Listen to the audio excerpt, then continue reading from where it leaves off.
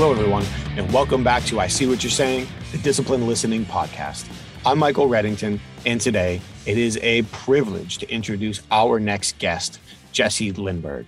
Jesse is the executive director at Turning Point, an organization solely dedicated to ridding the world of domestic abuse, sexual abuse, and child abuse through advocacy, shelter work, pushing for social change. They do so many things and they go in so many directions. And Jesse has done a wonderful job expanding their mission, expanding their outreach, and doing things like you're here today, getting her and her team into prisons in order to work with female victims inside prison walls in order to help them with their recovery and their turnaround. Her and her team do amazing work. And this is another example of exactly what we're trying to do here, inviting people on with perspectives that we might normally think about or have the opportunity to learn from, inviting them to share all that they've learned so we can learn how to apply it to our lives and our conversations as well. Very happy to have Jesse with us today. Before we go any further, we do have to thank our sponsors. Of course, we have HumanTel. If you're interested in furthering your ability to understand what people are likely thinking and feeling as their emotions shift by accurately recognizing their changing facial expressions and nonverbal behavior, please check out humantel.com. And when you go, enter the code INQUASIVE25, INQUASIVE25 for a 25% discount off all their online training. Check out Emotional Intelligence Magazine as well. That's EI-magazine.com. And check out their ever-growing list of content, library of content, everything emotional intelligence, podcast interviews, videos, articles, events, so much that they have going on over there. Please check it out. And of course, especially for the professional investigators, check out the International Association of Interviewers at certifiedinterviewer.com. That organization is dedicated and constantly working to provide the most up-to-date resources and training for elite investigators. Head over there, check out what they're doing, see the resources that they have, and explore if the membership is right for you. So thank you all for taking the time to join us today. I really look forward to sharing this conversation with Jesse. And without further ado, Jesse Lindberg. Good morning, Jesse. How are you? Good morning. I'm great. How are you? Doing very well, thank you. I really appreciate you carving out the time to be with us today. Thank you very much. I love it. I'm so excited to be here. Well, thank you. You are, among many things, a very, very busy woman with people looking for your expertise and your time nonstop. So really, to make the most of this conversation, what I would love to do is highlight not just the work that you and your team do, which is amazing in and of itself, but the perspective that it takes to do those things, the lessons you and your team have learned from that, and really how those lessons can be applied to conversations in less stressful or less vulnerable circumstances. So to start the conversation, the first question I would like to ask is, to the degree you're comfortable answering, what drove you to commit to a career in victim advocacy? Well, I came by it honestly. I'll just say that. So I went from the corporate world. Actually, if you really want to go back, I went from being a child actor and grew up in show business the first, 18 years of my life, and went to NYU and majored in drama at Tisch School of the Arts because that was the obvious choice for a girl from New Jersey, and did that for 2 years, and then really discovered that that was not what I wanted to do, and knew I needed to make a change, but I had no idea what I was going to do. And so I, back before the internet, looked through my big fat college book and had stumbled across Chapel Hill, UNC Chapel Hill, had never even heard of it. It's not as popular. Well, I think it is, but it's up north. So I don't think it was as much the rage as it is down here, but, applied and got in, and my friends were like, you need to go there if you get in. That's a good school. So I went and majored in journalism. So really more on the writing side than, broadcasting and news and that type of thing. And when I graduated, I came to Charlotte because that's where my cousin lived, and I loved it, and got a job in commercial real estate and did that for 8 years, and then was blessed with a beautiful little boy that had special needs. And that just completely shifted the trajectory of what I wanted my career to be and kind of what I thought my mission in life was. And so I ended up working for the ARC, which is an organization that serves people with developmental disabilities. And that really was the start of my nonprofit career. And I left there because it was a lot to do that personally and professionally. I lived it 24/7. I learned a lot. It was obviously my first foray into the nonprofit world, and went to work for the YMCA of Greater Charlotte as a fundraiser, and then was kind of recruited back to Union County for this executive director role at Turning Point. And it's been such a blessing. And honestly, there are days I have to pinch myself that I get to do this work and really be the face of an organization that is run by the most incredibly selfless, passionate people you could ever meet. And I have the best job in the world. I'll just say that. But it gives me a lot of, I want to say it helps me make sense of my situation and my family, that I'm able to now work with people that are so vulnerable and make their lives better, and, bring some type of healing and help them make sense of the path that they've been down as well. So it's a tremendous blessing, and I'm very lucky. Well, and you do an amazing job. First, I'm a little bit disappointed. This is the first I'm hearing about your acting history. So listen, first Loves baby in the very first Loves commercial. Oh yeah, wow. And Mom, she'll talk to you about it all day. I'm making notes to revisit this. I'm making notes. Yeah, I had all holding legs before this one. And if, full disclosure, you met my wife before you and I met, and I met your husband before you and I met, kind of along the same times, working with each other separately. And you brought your family up. I certainly wasn't going to go there, but you did, and I'm thankful that you did. And for me, I feel like, especially with what you do, and I've met your family, and you are all amazing as a unit together. The amount of, and these words get thrown around so much today, but the amount of authenticity and the amount of empathy and the amount of real experience that allows you to bring into your professional conversations has to have a significant impact on your ability to connect with people who have never had someone be able to connect with them before. Oh my gosh. Yes. And I think it brings, first of all, perspective for me that I didn't have before. If you ask my husband, he'll say that Bernie just made us better people. He really did. And I attribute everything that I am today in this work, to really be in a dream role because of my child. My future was handed to me on a silver platter the day that little boy was born. But I do think it's helpful that it helps other people realize that everybody's got their crosses to bear. Everybody's got something that is challenging. And on the days that I think that our life is so challenging, I'll look at another child from Bernie's classroom, right? That's in a wheelchair, that's on a feeding tube.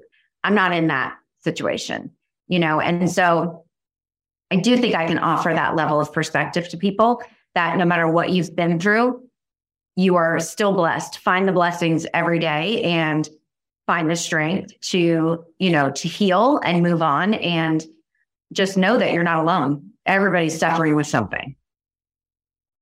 It's an amazing perspective. I don't have the words to eloquently put that together. To not use the world's cleanest segue, I must confess, I recently was teaching a class, and it was a leadership focused class, and I've been asked a question about interrogation, which is my background.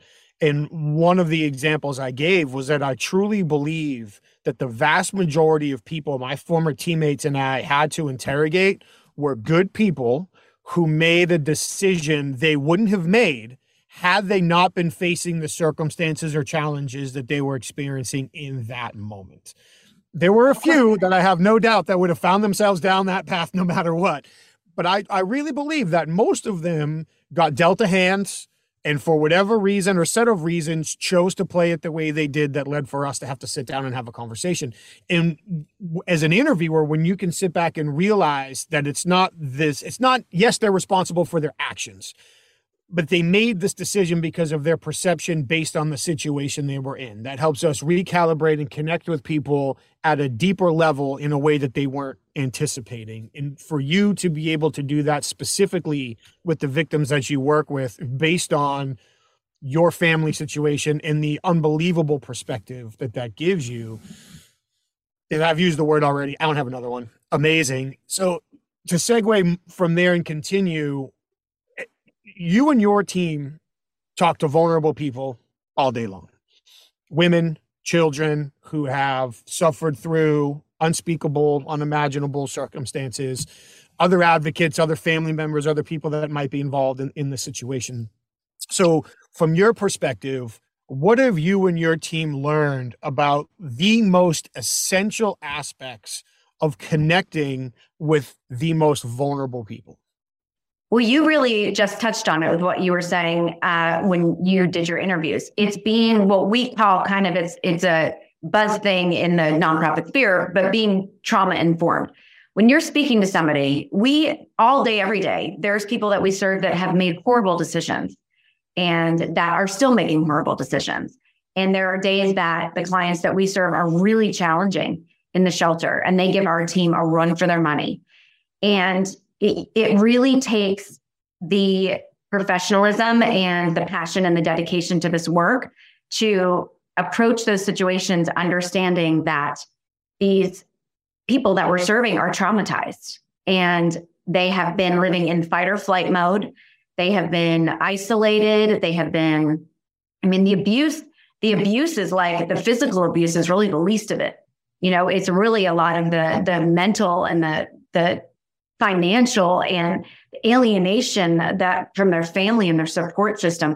All of that is really what drives people to make really poor decisions. And that actually is why, and I know we'll get to this later, why I wanted to start this jail outreach program.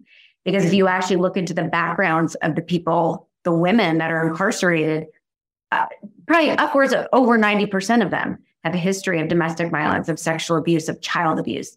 And so understanding that we approach our clients with a level of understanding and empathy before anything, and really knowing that they have been through hell and back. And that is what drives behaviors. And that is what is driving the choices that they're making. If it's parenting choices that they're making in our shelter, you can always, for the most part, and I agree with you, some people are just not good people, right? But I think that that's rare. I don't think that that's the case the majority of the time. And so being trauma informed for our staff is the number one most important thing we can do. And understanding too that people react to trauma in a different way.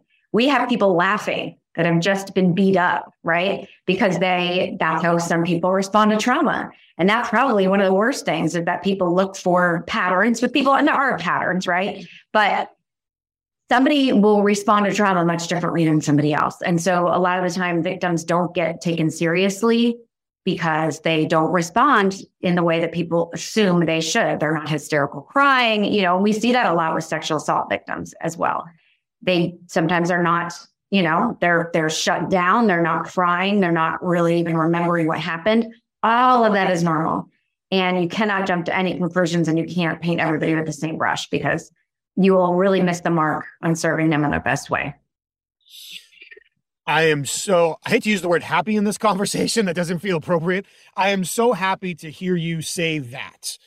Again, coming from an investigative background and even working more on the business side at this point, time and time again, we run into people who make blanket judgments on how they believe others should react in a given situation based on their own life experience or based on the myths that have been propagated for decades to centuries, depending on the situation. Such great examples. People might react to trauma with laughter, with humor. People might react to trauma by almost becoming catatonic, just completely shutting down. People might react by becoming angry. People might react by blaming themselves and somehow trying to say, well, I deserve this for some reason, which is complete and total BS. We know that.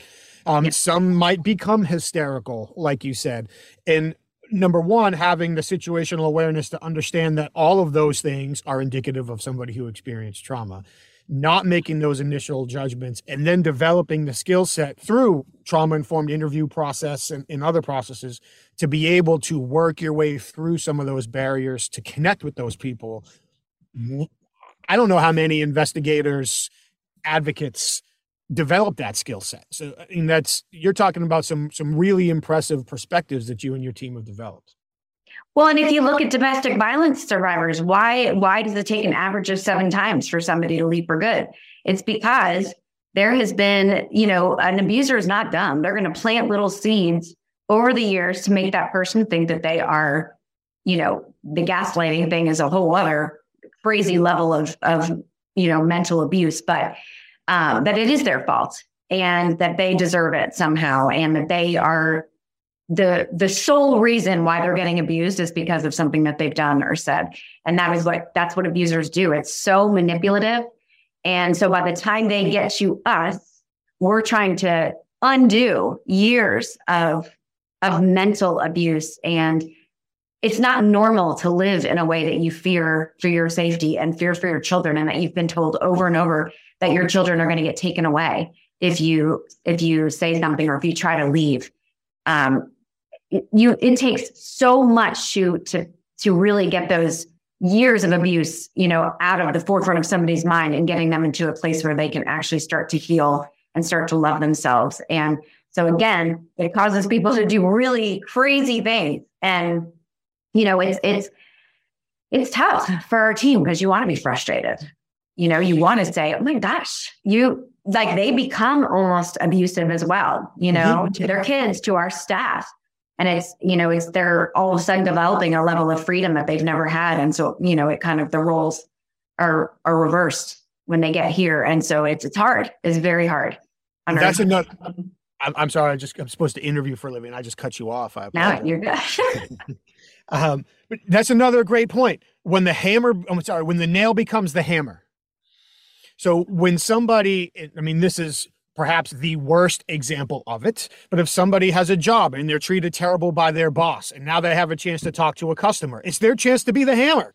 That's right. They're going to act the same way. If somebody has been abused by others and now they have a chance to be in control, they're in the power position in the conversation, now they have the ability to be the hammer. And again, that comes down to that situational awareness.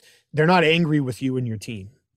I would guess, having never been in one of these conversations with you, that's one of the bricks that has to be chipped away in the wall, like the stages in the conversation that people go through before they begin to trust and start opening up. So a question that I would love some insight into is, what do you and your team do to begin to build trust with people who have no reason to trust another human being on the planet? Well, the first thing you do is believe them, believe everything they say. And that's also with children. The outcome from a child disclosing abuse of any kind is completely reliant on the initial reaction that they get from who they first told. Mm-hmm. So believing them is number one. And building them up so that they understand that whatever they've endured, everything that they've been told is not true. And the other big thing is empowering them. We can't do stuff for them. They need to make the choice. It's why when somebody calls our shelter and says, hey, I have a friend, they need to come there. No, they have to call us themselves. They've got to make that choice, because the best thing you can do to gain that, all the power and control that you've lost over your life living with an abuser, is to give them that power back. So your first thing is you're going to make a phone call to the shelter. And we empower them to make the right choices. We guide them, but we don't tell them what to do. We can't tell them what to do, So we want them to make the right choices, but they're going to make that decision. And so that's the biggest thing, is the believing, and then trying to give them some power back in their lives so that they can start making, the small steps towards healing.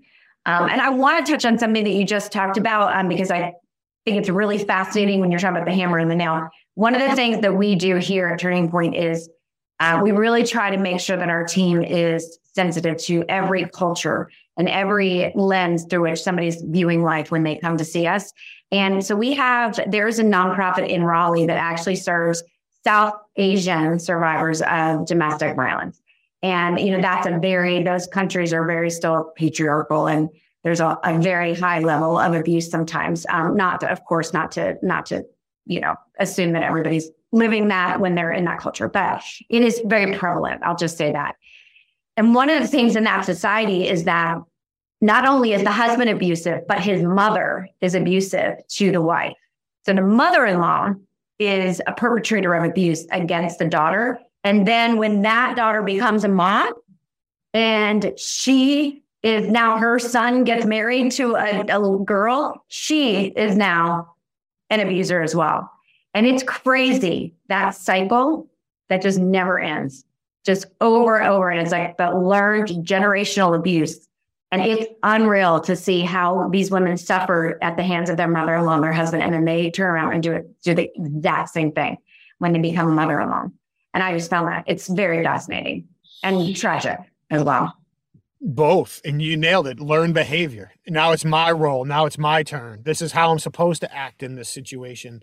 And you likely know this better than me. Oh, you certainly know this better than me through your work. The way our brains compartmentalize pain. So we go through something, we internalize it, we fight through it. Our brain has a crazy way of putting things away so we don't remember exactly how bad that hurt, exactly what it felt like, exactly what it experienced for us. So now when it's in that situation, to use it as an analogy, when somebody else gets to almost graduate to play that role, they likely don't have a clear recollection. They remember it wasn't fun. They remember that it hurt. They remember they didn't enjoy it, but they don't remember likely the details, or they don't have that visceral pain left to experience. So it makes it easier for them to turn around and perpetuate the behavior. Absolutely. And same thing with children. Children who witness violence and who are abused are way more likely to be perpetrators of abuse as adults. Mm-hmm. And, you don't know what you don't know. We say that all the time in this business. You don't know what you don't know. And so if all you've seen and witnessed is violence and anger and substance abuse and all those things, you think that that's normal. And when we go into high schools to do our teen dating violence, I cannot even tell you how many kids, you see light bulbs going off everywhere, because kids think that abuse and stalking, and now with technology and tracking people on your phones and all this stuff is normal. They think that's totally normal. And they cannot wrap their brains around the fact that we say that that's not normal. They shouldn't know all your passwords. They shouldn't need to know where you are all day. They shouldn't need to see where your car is parked. None of that is normal. And it's so scary how before technology, all of that would have been really seen as stalking, but now it's normal for kids. Every single day, they think that that's normal. That you should know where your boyfriend's car is at all times. It's crazy. And I don't know how I don't think we can ever reel that back in again, unfortunately. Yeah, that's a whole nother conversation that I'd be scared to get into, but I'm with you. And I remember when my investigation career first started, learning how physical disassociation helps people rationalize behavior. So somebody who would likely never rob a bank or never go into a cash register at a store they worked with and take the money, or never go into their mom's handbag and take the money, might commit credit card fraud. Because that credit card gives them enough, and especially once the internet transactions became a regular thing, using a credit card number over the internet disassociates them enough that it's easier for them to rationalize. So for these girlfriends or boyfriends, if you ask them, is it okay to follow your boyfriend or girlfriend around? Is it okay to always be standing over their shoulder? Is it okay for you to follow them everywhere they go? They probably look at you and be like, of course not. That's crazy. But is it okay to track them with technology? Well, yeah, we all do, because again, that disassociation creates that separation. So, now we're diving down psychology rabbit holes and whatnot, but it's scary. And as parents of young sons, it's all the way scary, not just in romantic relationships, but friendships. And even as, Gabe is getting involved in different groups, and now there's coaches involved and other parents involved. It's, and when he has an investigator and an HR professional for a dad, there's no, or for dad and mom, excuse me, Brooke's not his dad. but the conversations that we have. But to recover from that slip up, when these victims do eventually open up, and I imagine there's tests. I imagine they're testing you and your team throughout the process, whether they are becoming angry, whether they are holding back. I imagine there's layers of tests throughout multiple conversations to really see, are you who you say you are? Are you listening the way you claim to be? Can you do the things you claim to do? And for each person, it's likely going to be different. But after you and your team have passed these series of tests, they eventually begin to open up. What type of reactions do you see from people? How do you see them change once they realize that you are actually listening to them? Well, and let's touch on the counseling. Obviously, our counselors is, that component is critical to getting to the other side of this. And, what's really challenging, I think, is we do get to a really good place with our clients and have a tremendous success rate, and they will go back to their abuser. So that's all part of the cycle, and that's part of it. And then we know that, and it's normal. So that's, particularly discouraging to our team when we are like, oh my gosh, she's doing so well. And then all of a sudden she goes back to her abuser. But we understand that, and she will be welcomed back with open arms when she's ready. But I think I say this all the time, and it's a little bit cliche, but boy, what this is, when we get to the other side of it, it is how, when people say, I don't know how you do what you do. How do you do your work? Well, because we see the other side of it. We see how good people feel about themselves when all of a sudden they realize, oh my gosh, I'm healing and I'm getting out of this. And these people love me and they care about me. And you're now understanding what is normal, what's not normal. It's not your fault, especially with kiddos. My gosh, you've got to tell them it's not their fault. We hammer that into them because they instantly think it's their fault and they're ashamed. And same thing with domestic violence and sexual assault survivors. There's so much shame and stigma and isolation that comes with these crimes that when they get to a place where all of a sudden they're like, oh my God, I'm doing this. I'm healing. I'm starting to understand what happened to me and why it happened, and all the patterns of, whatever trauma however it's manifested in me that's caused me to do bad things or whatever it looks like. It is the coolest thing to see when somebody all of a sudden gets their feet under them and knows what they need to do to heal and to be independent. And it's the reason, it's the shot in the arm that we need every day to keep doing what we're doing. There's an epiphany for a lot of people here, and it happens differently for everybody. It might happen after 2 weeks for one lady and a year for another one. But that also depends on where they were when they got here. Some people literally haven't had access to a bank account, to a job, to no support system. And then other people are a little more well established. And so that healing journey is different for everybody. But it's a very cool thing to see. And it really, it lets you know that the human spirit is alive and well, and healing is possible. And there's some really resilient people in this world. And I'll just say to you, for the kids, when our child abuse victims testify in court, or involved in a judicial process at all, we throw them a hero party, and we basically take everything that they love. We've had karaoke machines, we've had chicken tenders, we've had horse-themed cakes, whatever it is. And it's like truly it's like crossing over the bridge to a new chapter in their life. And it is the coolest thing to see. It takes your breath away. It's incredible.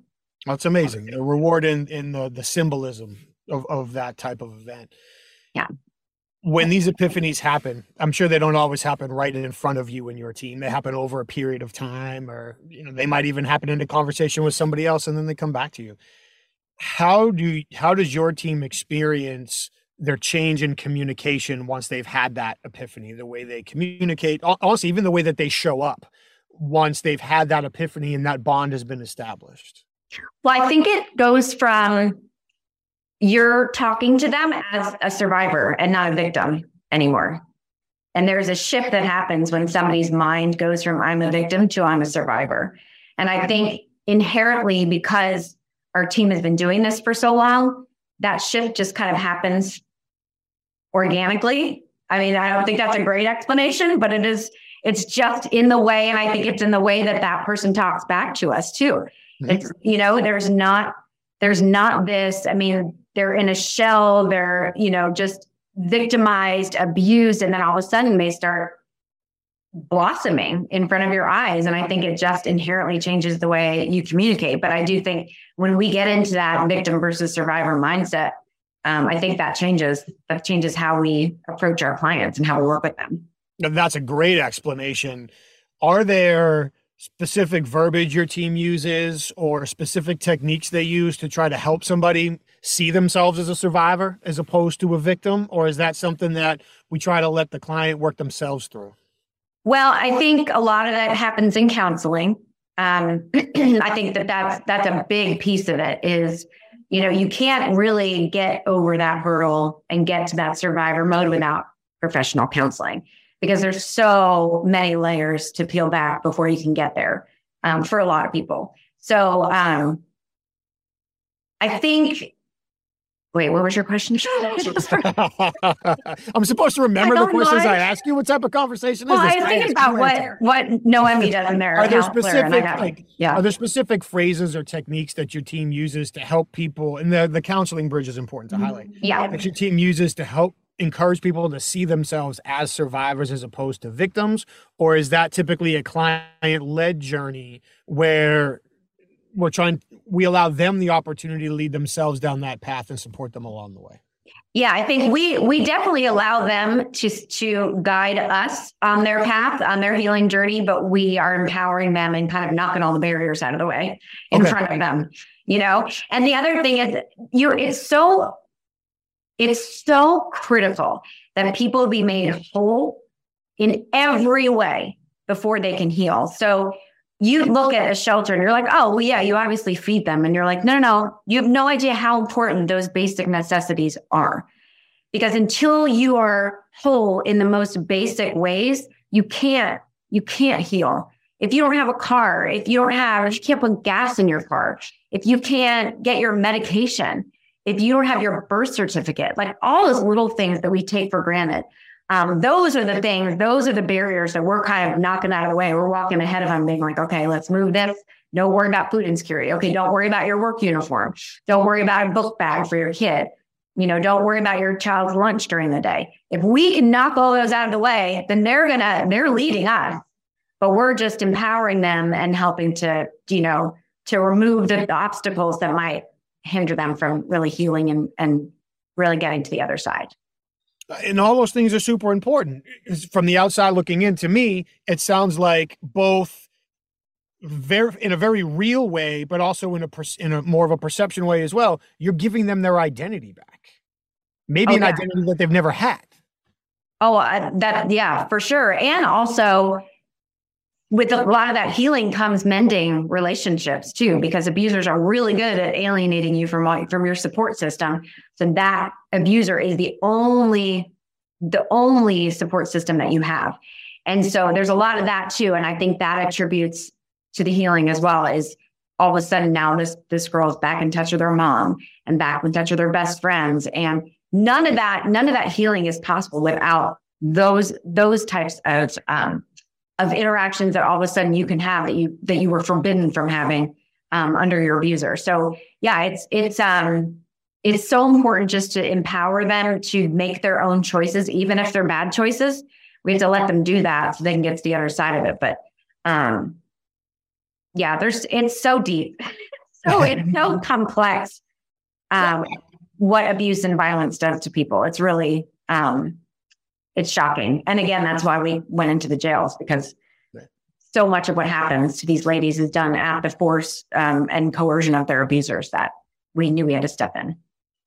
Which I would love to get to in just a second. I promise we're going to leave plenty of time for that. Back to it because I'm so proud of it. No, and you are, and you should be. And that's going to be a big part of this conversation, I promise. And you had told me about it earlier, but I'm also going to share how I was reminded about it, because I thought it was, in my twisted sense of humor, kind of I had a funny conversation that led to it, which I don't think I had, but we'll get back to that in just a second. Okay. The tragic complexity of literally what many abusers will do is they'll break somebody down.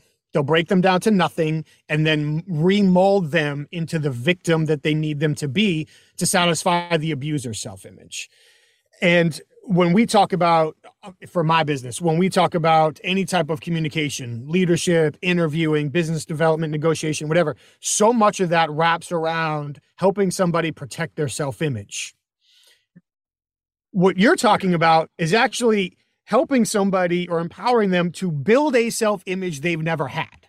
So once they have their self-image, they can reclaim their life around their new self-image. And I don't have the psychology degrees or the time to get into how critically important that is, but that's the sun that all of these planets of empowerment and development and escape are going to revolve around. So one last question before we talk about going to jail. One last question. What have you learned? You said something amazing earlier. What you've learned from Brody, and let's give Treg some credit as well. What you've learned from Brody and Treg that you carry into your career and how that makes you better.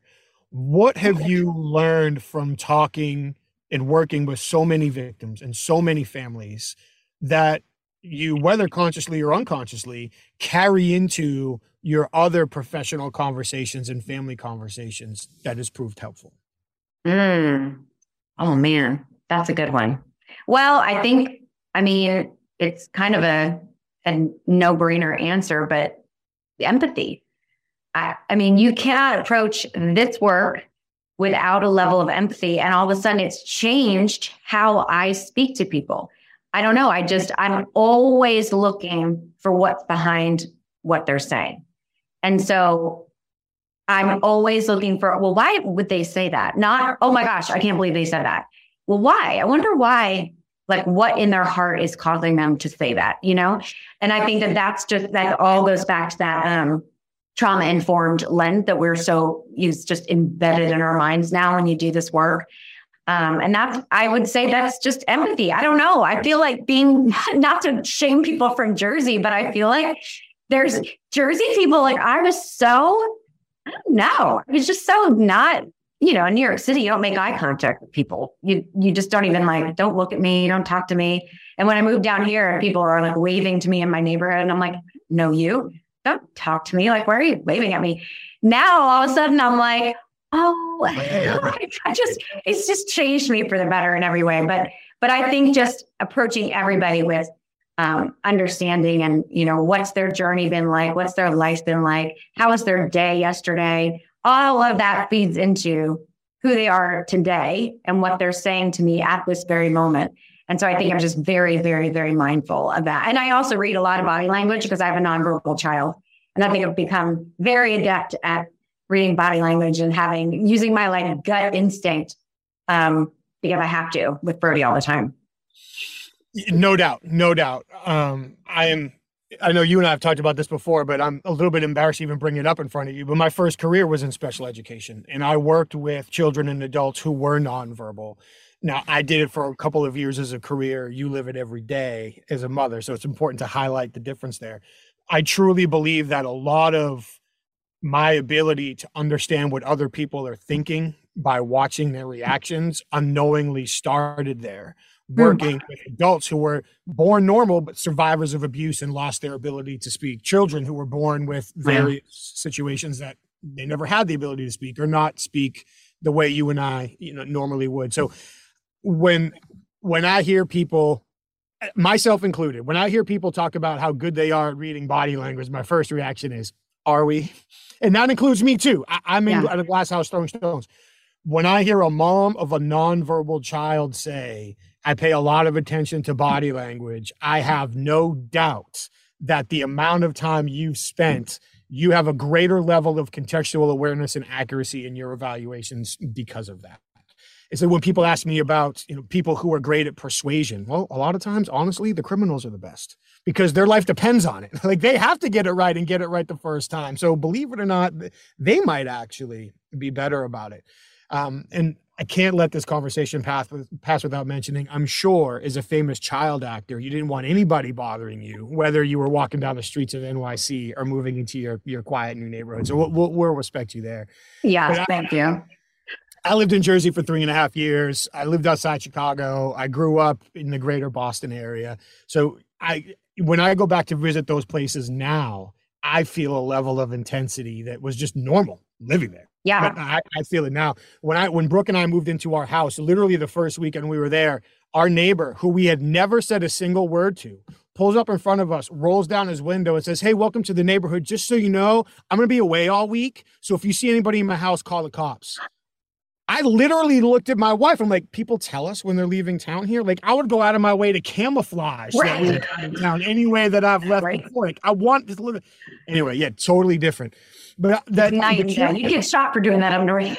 Yes. Or at least you come back and there's nothing left in your house. That's right. That's right.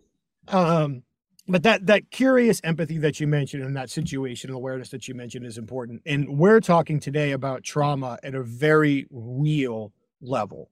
But often what people experience as trauma can be momentary, can be situational, and that can impact how they listen, how they communicate, how they perceive what we're doing. And your experience with that to allow, as my wife would say, to allow for that grace in the conversation. Wait a minute, where are they coming from? How's that impacting this is really important. So let's get to going to jail. Okay. I don't know how many people I can have this conversation with. So a while ago, years ago, I think you told me when you were working on this initiative, and it sounded amazing at the time, but just time and space, it had slipped my mind until last year when I ran into you in an awards banquet. And you and your organization were up against two other wonderful organizations. Oh my gosh. Yeah.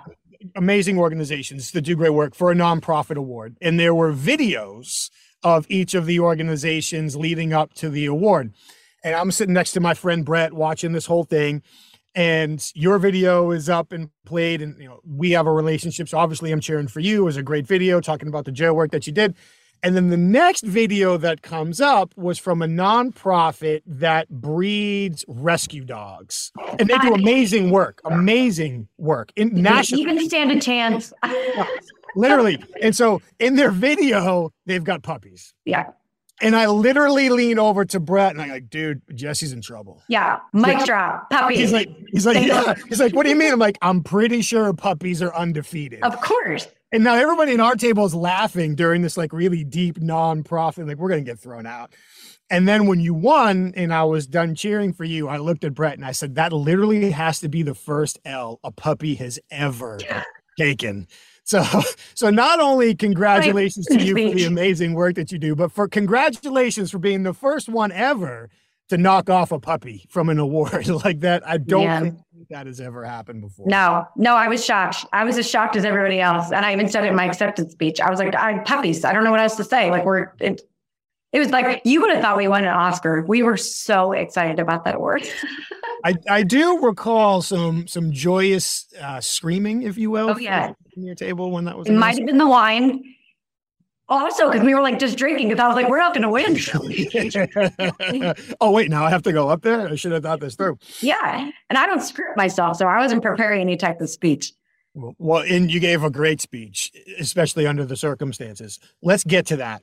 So tell us a little bit about the program. What did you do? And to even start, where did the idea come from? Well, so the idea came from the fact that when you take over as the executive director for a nonprofit, the first thing everybody's asking you is, what's your vision? What are you going to do differently? Where are you taking this agency? And it's a lot of pressure. And I wanted it to happen organically, that I wasn't going to just pick something so I can say, I'm adding a new program and this is my vision. It was really, I wanted it to be authentic. And so I went to a conference I want to say it was my first year here in 2018. I went to several conferences. And there was just an overarching message that I felt that was what was sticking with me at every conference was people who have been incarcerated and the incredibly high rates of abuse, of domestic violence and sexual assault and child abuse for people who are incarcerated, and particularly women. And the final conference that I went to where I was like, oh, this is it, was a lady that runs a home in California for women who have been incarcerated, to try to get them, to the other side once they get out of prison. And her story was that she was incarcerated because she was sexually abused as a child. And then throughout her life, she was in and out of jail, because she experienced trauma after trauma and then was committing crimes because she was in fight or flight mode her entire life. She was in an abusive childhood. And it just, I don't know. I just thought to myself, how are we, it's kind of illogical that we're locking people up and not providing any interventions and then expecting something different when they get out. And it was illogical to me. And I'm like, we're just setting them up for failure. And even if you look at kids now who are not in jail, teens who are in these horrible scenarios as children in their homes, and you're like, are we all going to be scratching our heads someday when they're in jail? because we're not helping them. We're setting them up for failure. And I just found it to be, and again, this isn't to say that everybody in jail is traumatized and amazing people who, whatever. There's some obviously there's bad actors everywhere. But I found it to be almost like cruel that all we're actually doing is re-victimizing them because they've already been through so much in their lives. And we're not helping them by locking them up. All we're doing is really re-victimizing them and then expecting magically that their life's going to be different when they get out. And so I didn't even know where to start, honestly. And I started making some contacts. There's an amazing organization in Charlotte that does more type of kind of like what we're doing. Well, yeah, this has been a long time ago, but yeah, they do something similar in the jails. Change Choices is the name of the organization. And that executive director at the time was nice enough to meet with me. I just randomly called her and I was like, where do I even start with this? Because I want to get into those jails. We're the right people to do it. And of course, we're the only victim services provider in Union County. So who else is going to do it? And she connected us with a more faith-based organization that goes into the jail and does, more faith-based activities with them. And I was like, well, I think that's amazing and that helps people, right? But I think we need to get a more clinical side to it too for the counseling. And so we ended up partnering with that organization, Safer Communities, to kind of provide that more professional counseling piece to supplement what they were doing from the faith-based perspective. And so, of course, I know I mentioned this in my acceptance speech, my team, because they're the most amazing human beings that have ever lived. I'm like, you know what, you guys, I think we need to start providing services in the jail. And they were all like, cool, okay, let's do it. No hesitation. We're going into the jail, getting trained how to, what you're not supposed to do, all the million things you're not supposed to do. It's really scary. If you bring your cell phone, incidentally, in the jail, you will go to jail for 6 months. You're never allowed to have your cell phone in the jail. And that happened because it's just a total side story, but some volunteer was in the jail. And, of course, prisoners are, when you're desperate, you can be very manipulative and convincing. And the guy convinced her to let him have her phone because he wanted to call his mom. And he ended up calling a hit on a cop who had arrested him. And the cop was killed. Oh, my goodness. That happened in Union County. So the way they phrase it is, if you have a cell phone here, you'll be a resident for 6 months. And I'm like, okay, duly noted. I'll leave my cell phone in the car. So gotcha. It was very overwhelming. But anyway, we started with not just the women, but also youth in the jail. Now we've, raised the age on a lot of crime. So there's not really as many youth in the jail, but we were doing both. We were bringing our children's program coordinator here who does the work with the children who are staying in the shelter and then also out of shelter clients. And then also the ladies in the jail. And then over the years, it's kind of morphed into new partnerships. So now we're working with kids whose parents are incarcerated because, there's a big history there. So trying to intervene as early as we can for those kiddos as well. So our counselor goes into the jail. She does group counseling sessions. She does really, really good, really incredible, reflective type activities with them. And it is, if you read, in fact, for the video, we didn't end up getting to use any of it, but we did have the inmates write some testimonies about what it's meant for them. And it was, oh my gosh, it was so overwhelming and amazing. We're changing lives. And I'm not patting us on the back. I'm being very direct and real that we're changing lives. And there's we're no doubt changing the course of these women's lives when they get out of jail. There's no doubt. Do you have any of those testimonials published anywhere, for people to see? Or is there a way that you can use them? We need to. Yeah, for sure. Sure. The message is there. I can only imagine how impactful they are. Yeah. So what was the initial reaction? I know you weren't there for all of these conversations, of course. Yeah.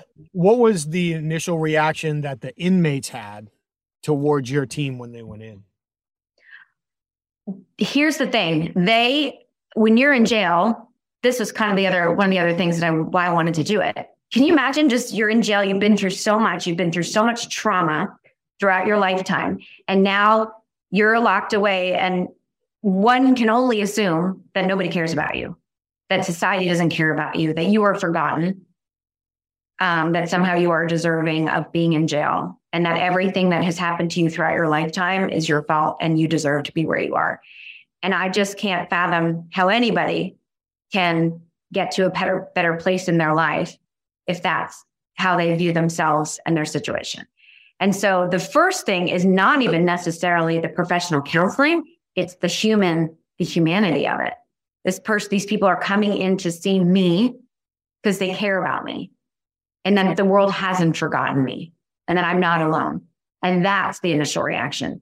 Not as much like we get to the healing later and how effective counseling is for that, for victims of sexual assault and domestic violence. But the first and foremost is, wow, I'm not forgotten. And somebody does care about me. And if we did nothing else, if we never even counseled them, I think that would make a difference, but we take it a step further. So there's no doubt that would make a difference. And it ties back into something you talked about before, giving people their identity back, allowing them to see themselves as valuable human beings first. And then after that, hopefully leading them and empowering them to go through that healing process. Yeah. And the reason we should care about this is because if you don't care about it at all, if you want to just assume all prisoners are bad people, and again, I would never say that they're not. Of course, there's bad people in jail that deserve to be in jail. But think about just from a resources standpoint, right? If you look at law enforcement and incarceration, how much it costs a society to keep people incarcerated. Just if you look at recidivism rates, how this will impact that. If you don't care about it for any other reason, at least care about it for that, and what it does for our community. Amen. I spoke at an event last year, and one of the other speakers was I was in Georgia, was a Georgia politician. And a key component of his speech ties into what you're talking about. It wasn't about incarceration and recidivism, but it was about schools. And people who would invest, because it was CEOs and business owners were basically the audience. So these people would often invest in the private schools and the charter schools that their kids went to, or the neighborhood schools that their kids, or the sports teams that their kids, or the theater groups that their kids were involved in.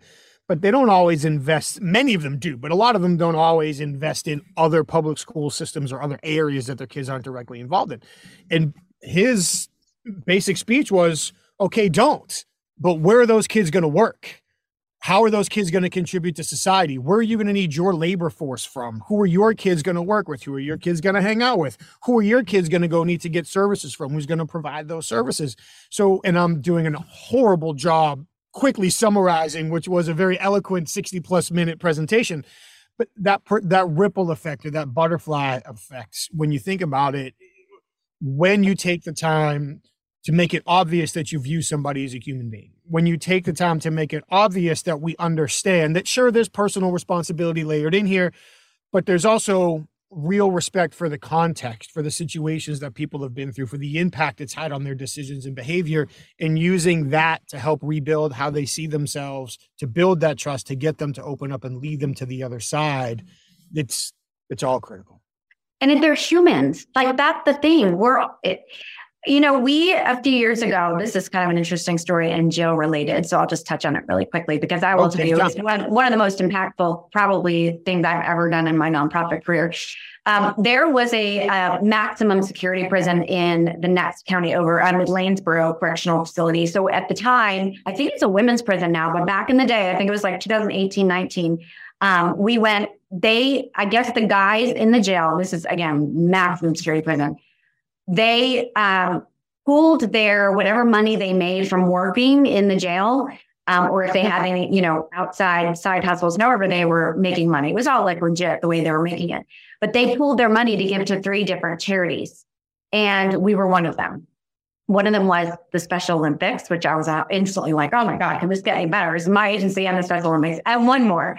And so it was $2,500 for us. It was a lot of money. And they invited us to come speak and have lunch with the prisoners to say thank you. And I was like, oh, like that's a little scary. But I was like, I think we should do it. I think it's really generous. And the fact that they selected us is amazing. And let's go say thank you. So my coworker and I went. It was terrifying. I got yelled at not to be like graphic on your podcast, but like I'm underwire bra on. I got yelled at for that by the lady. I was terrified. And every door you go in, it's like slam. It was straight out of a movie. Every door behind you is slamming. And I was like, what have we done to come in here? So we go in there and there's like they've created this big lunch. It's, the guys had set up tablecloths and we were the only nonprofit to show up to say thank you. And I was terrified. But I got up there, like, do you want to say a few words? And I got up there and I spoke, and it was the most overwhelming. But it was like in that moment, I just realized these are just human. They're men. They've made poor choices. And again, do a lot of them deserve to be in jail? Yeah. I mean, it was maximum security. So it was murderers and whatever else. But I was so overwhelmed by my sense of sympathy for these guys and the fact that these are humans who are now probably going to be in jail for the rest of their lives, and how respectful they were. They wouldn't even make eye contact with me when I talked to them. They're like, yes, ma'am. Yes, ma'am. Just so kind and so grateful that we were there. And I'm sure that attributed to my desire to do this jail program too. And I'm actually just having that realization right this very second. I never pieced that together until right now. And now you know. Yeah, it was one of the most overwhelming experiences I've ever had. And it taught me just to see through what people may, just that initial like, oh my God, you're all murderers. I'm terrified. There's going to be a riot. We're all going to get killed. Like that's what I was thinking initially when I went in there. And I left with such an appreciation for humanity and our ability to be kind and to reach out to people and to step up when nobody else wants to. Time after time after time, just in my career, realizing what people are willing to tell you and what they're willing to do for you when you are the first person who's treated them like a human being. And you and your team experience that on a much greater level, much more frequently with people who've been in far worse situations than almost entirely of what I dealt with in my career. So where do you take this program next? I know you're not settling. Where are you taking what you've learned, your success here? Where are you going with it? Well, it's interesting because I think initially our thought was, Union County Jail, there probably are some people who end up being transferred to a maximum security and that where they stay for a long time. But I think our theory was Union County Jail, it's more in and out, right? It's not long term. So there is a very good likelihood that most of these women will get out. And that's why it was so important for us to step in, right? To change the course of their lives once they get out of jail. But what if we could change the course of their lives while they're in jail and just set them up for wellness and mental wellness and self-worth, even if they're going to stay in jail? Because wouldn't that somehow better their lives? And so I think ultimately I'd love to get into a maximum security prison, into that maximum security prison and start providing. And again, is that any coincidence at all that we went there and then it got changed to a women's prison and now we're doing this jail work, but now that's a women's prison? Like right after we started doing the Union County Jail thing? I don't know.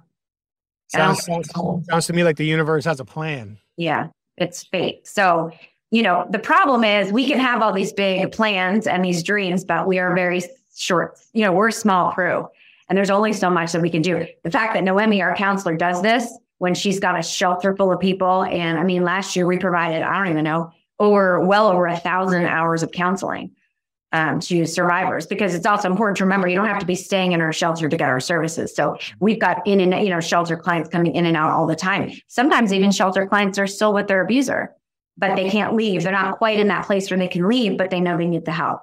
And so we'd have to hire more staff to do it. And so that's always the challenge is getting the right, not overwhelming our staff too much, with additional projects, but we also, we rely on government funding for, a good amount of our money, and that keeps getting cut. So it's definitely a pipe dream, but I've had a lot of pipe dreams that we've made come true here in this shelter. So never say never. No, I wouldn't. And there'll be more. And for me, even from the outside, seeing how the awareness of what you do has grown, the awareness of your organization has grown, the ties that it has in our county and beyond. I'm sure I told you this.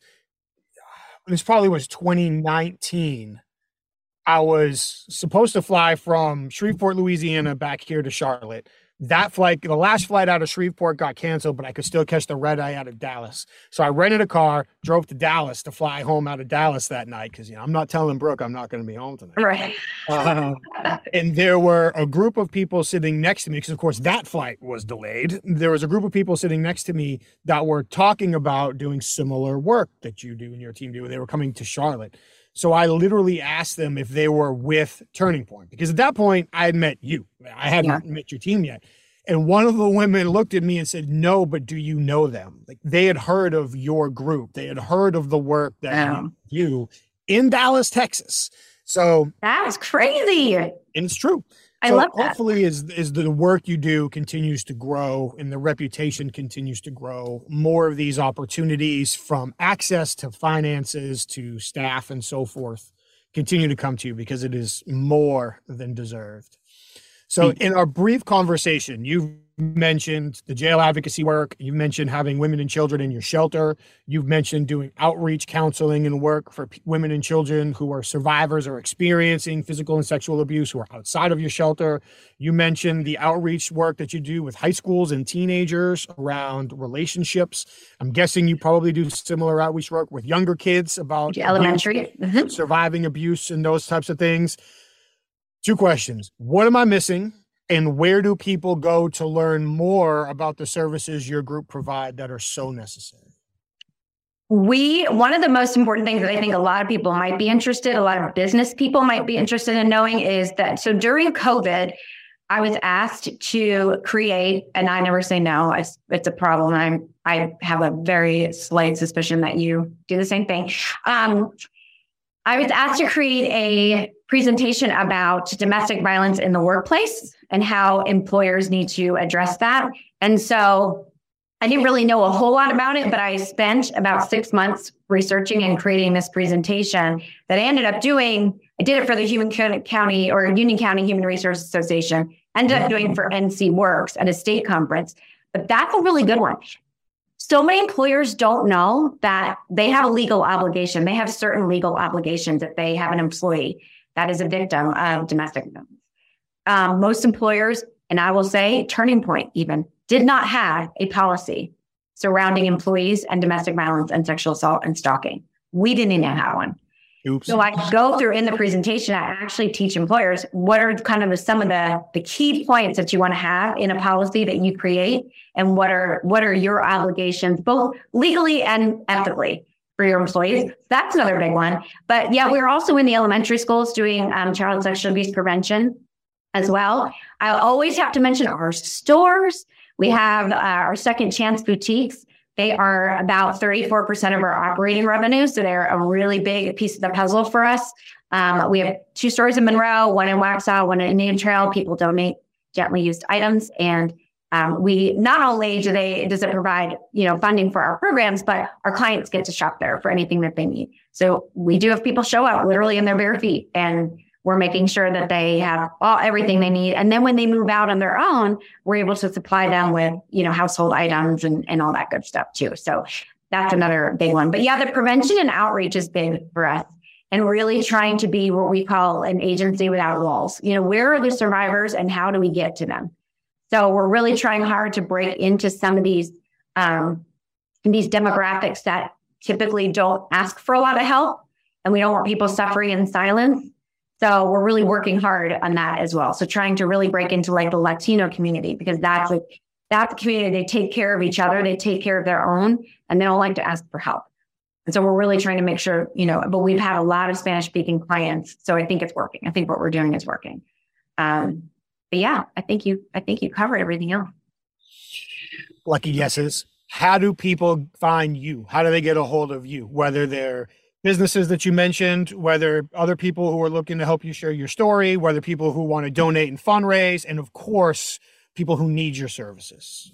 So our website, we redid our website. It was a COVID project. So it's very interactive, very up to date. And you can access everything you need to know about Turning Point on our website. So it's turningpointnc.org. And we have a list of all of our volunteer opportunities. I'm sure anybody, if you're familiar with nonprofit work, we are very, very heavily reliant on volunteers. We could not do what we do without them. And there's so many fun opportunities. If you want to actually work in the shelter with clients, if you want to do a meal for the shelter clients, if you want to do beautification projects around our facilities, that's always really helpful. And we also have, there's a donate section on there. We take everything. Crypto, you can put us in your will. Your donor advised funds, we'll take it however you want to drop off a bag of pennies on our front step. We'll take it. No donation is too big or small. And what else is on there? Everything's on there. It's very interactive. You can find out anything you know on it. And are you on social media or anywhere where people can find you? Yes, we're on LinkedIn. It's Turning Point UC for all of them. That's our handle. So Facebook, Instagram. We don't do Twitter as much. I think we really need to, but yeah, we're on all of them, LinkedIn. And we have fundraisers throughout the year. We always need supplies. You'll see wish lists on our website. As you can imagine, we're 24/7. So we need paper towels, paper plates, all toilet paper, all that good stuff, snacks for the kiddos, juice boxes, you name it, we need it. And we need it at the treehouse too, because the treehouse really is, that visit for a child is about 4 to 6 hours. And so we like to make sure we keep the kids fed and comfortable while they're there. So we always need snacks for that too. Yeah. And so people know what the treehouse is for. That's where children go because sexual abuse, physical abuse, or witnesses to violence. And so the CAC model was really developed because once a child would disclose abuse without a children's advocacy center, they were just re-traumatized because they tell the teacher, and then the teacher's like, okay, tell the principal, and I'll tell your guidance counselor, and I'll go tell this police officer, and I'll go tell DSS. So you're telling a bunch of strangers your story, numerous different locations. Children would be confused, like, why are they asking me to tell my story over and over again? Do I recant my story now? Do I embellish to get somebody to believe me because they keep asking me? And so we're doing the forensic interviews, the medical exams, everything under our roof. And that forensic interview is live streamed into a conference room. And that's where the DA's office will be, law enforcement, DSS, whoever needs to see that interview is seeing it live stream. And that child is being interviewed in a professional way, developmentally appropriate, non-leading. And then the multidisciplinary team can see it where they need to see it and ask questions. If they need more information from the interviewer, they can say, hey, make sure, let's ask about this without being leading. It's very important. That interview can also be used as evidence in court, which is really important because sometimes these things go to trial 3 years later and the jury needs to see in real time what that child, where that child was in their life and what they disclosed. And so it's critical. And we're the only ones doing it in Union County. So law enforcement and DSS refer all of their child abuse cases to us, and they're coming to us, and obviously counseling for the family and the victim, whatever they need. In that treehouse environment, it's called the treehouse because it's set up to be an environment that makes children comfortable. So it's not a sterile police interrogation room or principal's office or doctor's office. It's right. All of those conversations and goals are accomplished in an environment where the child can be a child to the extent that they're capable at that moment in time, which is really very child friendly and centered around that child. They get to take whatever they want with them. We always give them something, a blanket, a toy. We always have the shoes, again, make that family whole so they can help their child heal. So if there's transportation barriers, whatever that looks like for them, we make that family whole entirely because they simply cannot help their child heal if they're struggling and wondering when their next, where their next meal is going to come from. It's just not possible. So it's not just about the abuse and that disclosure and everything subsequent to that and the judicial process. It's also about healing the whole entire family. They can support their child. The other thing it's really important to teach a parent is how do children react to trauma? Because it's, again, parents don't understand certain behaviors and certain things that children might do who've been victimized. You have to educate the family on how to best help their child. And a lot of that really revolves around how that child has reacted to their trauma and what you can do to best support them. All right, we've already gone over the time that I said that we would take, but I can't let that go. So without going another half an hour, I don't want to steal from the rest of your day. Can you please give us a quick rundown on how children may react or respond to trauma? Definitely what you want to look for is sudden loss of interest in the things that they used to love to do, self-harm, really seeking attention. That's another big one, like really needy for attention, poor grades, some of the more obvious ones, poor grades, substance use, sexual abuse is really, children can show, odd sexual behaviors that really aren't age appropriate, things that they shouldn't know about. Obviously, there's also physical signs of sexual abuse, but inappropriate behavior for a child in their age, sexually is obviously a huge red flag. What else? I just had to go through this for WBTV the other day, and it's escaping me now, but those are the big ones. If they show fear of going to a specific place that they used to enjoy going to, that's a huge red flag.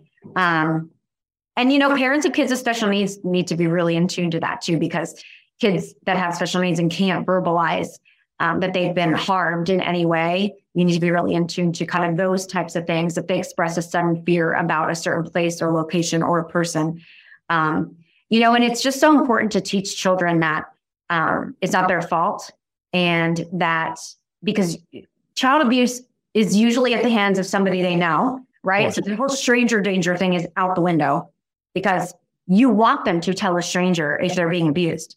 So you can't teach them stranger danger, because most of the time, well over 95% of the time, it's somebody that they know, that has groomed them, that they trust. And so that really also impacts their desire to tell, because they love that person and don't want them to get in trouble. Mm-hmm. I just went off on a tangent on that, but that's an important piece of the puzzle too. It's a critically important tangent. So we're going to give time to that. We'll make time for that. And I'm guessing from a responding standpoint, responding with curiosity, responding with patience, responding with tone of voice and nonverbal behavior that doesn't set off alarms. So even something as simple as my son accidentally let the dog out last night and the dog ate the cat's food. It was my fault for putting the cat's food down too early. Like, this is on me. But literally when I turned around, I was like, hey, Gabe, he's not in trouble. But his immediate reaction was defensiveness. And I had to, we laugh and it's no big deal. Yeah. Right? But if that's how kids are going to respond to the fear of being in trouble because of how they were approached to something when the dog ate the cat's food, who cares? Imagine what it would be when somebody who they care about is doing these things to them. So responding with curiosity, with patience, with verbal and nonverbal behavior that are encouraging, that don't make people feel defensive, maybe even in an environment where it's easier for the kids to talk. It's not, hey, come sit down at the kitchen table and tell me what's going on. All of these things could be important to get them to open up and begin to start sharing. So I will say the most critical thing if a child discloses abuse is the number one thing, and I said it before, you have to believe them. And there are studies that show that the reaction of the first adult that they tell impacts everything that happens after that and how well they heal and move on from that trauma. So that's the number one thing. The other thing that we teach people is don't interview the child. Don't get a lot of information. You want to ask very basic questions. Who, what, where? That's it. Because what happens is that child, if you start somewhat interviewing that child, it can impact the forensic interview that we do. Mm-hmm. And if that child's kind of already been interviewed, it can impact how we get information from them and then whether or not it's usable and if that case goes to trial. And so we tell people, get as little information as possible. Who, what, where, that's it. And let that be it. And you make that report. The other thing people have to know is that every adult in North Carolina by law is a mandated reporter. So we are all, as adults, lawfully obligated to report suspected abuse if we think we have seen signs of abuse. And so that's really important for people to know as well. All amazing. And now I'm wishing we had 2 more hours to get into the details of this because it's so critical for people to know. So if I haven't driven you crazy, maybe we can do this again another time and take some different avenues with the conversation. Just a quick personal anecdote. When we first started working together on different projects and I went to your website, and realized that you had an escape button on your website, a button that people can click and immediately takes them to another website to cover up the fact that they were on your website to begin with, in an odd way, was one of the little things that let the seriousness of what you do set in. I mean, just from my background, tangentially understanding the seriousness of what you do and the critical nature of everything that you do. But the fact that your team had the foresight to put that eject button on your website, so people who might still be living with their abuser or with their abuser, but are working up the courage and the power to start taking those first steps, have that ability to get out real quick if that abuser comes around the corner. Just those little things, to me, not only speak to the seriousness of the problem, but speak to the depths of your team's commitment. So for the people that are listening, if you're here in North Carolina and certainly have the opportunity to interact with Jesse and Turning Point, I do, my wife does, and certainly can't vouch for them enough, but even nationwide or internationally, any nonprofit, but especially those that are going out of their way to take care of victims without a voice in any context, it's so important. So thank you for the amazing work that you and your team do. I look forward to continuing to talk with you and continuing to learn from you, and continuing to put up with your husband too. I'm kidding, Treg. You're awesome. We're going to have a conversation soon too. But seriously, thank you so much for your time. Thank you so much for all of your insights. Really powerful stuff today. Look forward to seeing you again soon. Thank you. Once again, Jesse, thank you so much for taking the time to join us today and share so many powerful lessons and examples from your background and your career, from your experience as a mother and your family to all you and your team do at Turning Point and beyond. There are so many powerful lessons for us in there, not just in our business lives and our personal lives, but even looking out for some of the people who may be victims in our lives. Some of the things that you mentioned about what to look for if kids have been in different situations, so valuable for us to hear and understand. I can't thank you enough for taking the time and coming on and sharing that with us today. And of course, thank you all for being here and listening to the conversation. I really appreciate it. One more time on the way out, we do have to thank our sponsors again, HumanTel. Go to humantel.com and enter the code INQUASIVE25 if you're looking to continue to develop your ability to understand what people are likely thinking and feeling by accurately evaluating the shifts in their facial expressions and body language. Emotional Intelligence Magazine, EI-magazine.com. Go check them out and see all of the emotional intelligence resources they're gathering over there. And of course, the International Association of Interviewers. Head over to certifiedinterviewer.com, especially if you're a professional investigator, and check out all the resources, the events, the training, the legal updates, everything they have going on over there, and see if that organization is right for you as you continue to develop your investigations career. Thank you all very much for being here and taking the time to watch the conversation. Please do all the things the algorithms ask. Help Jesse and all of our guests get the exposure they so richly deserve. Please like, please share, tell your friends about it, all the things that we do online. And of course, share us your feedback. What did you like? What did you not like? What would you like to see more of? And please, if you know anyone that you think would be a great guest, send them our way. We'd love to hear their perspective on listening and communication as well. Please stay safe, take care of each other. We'll see you next time.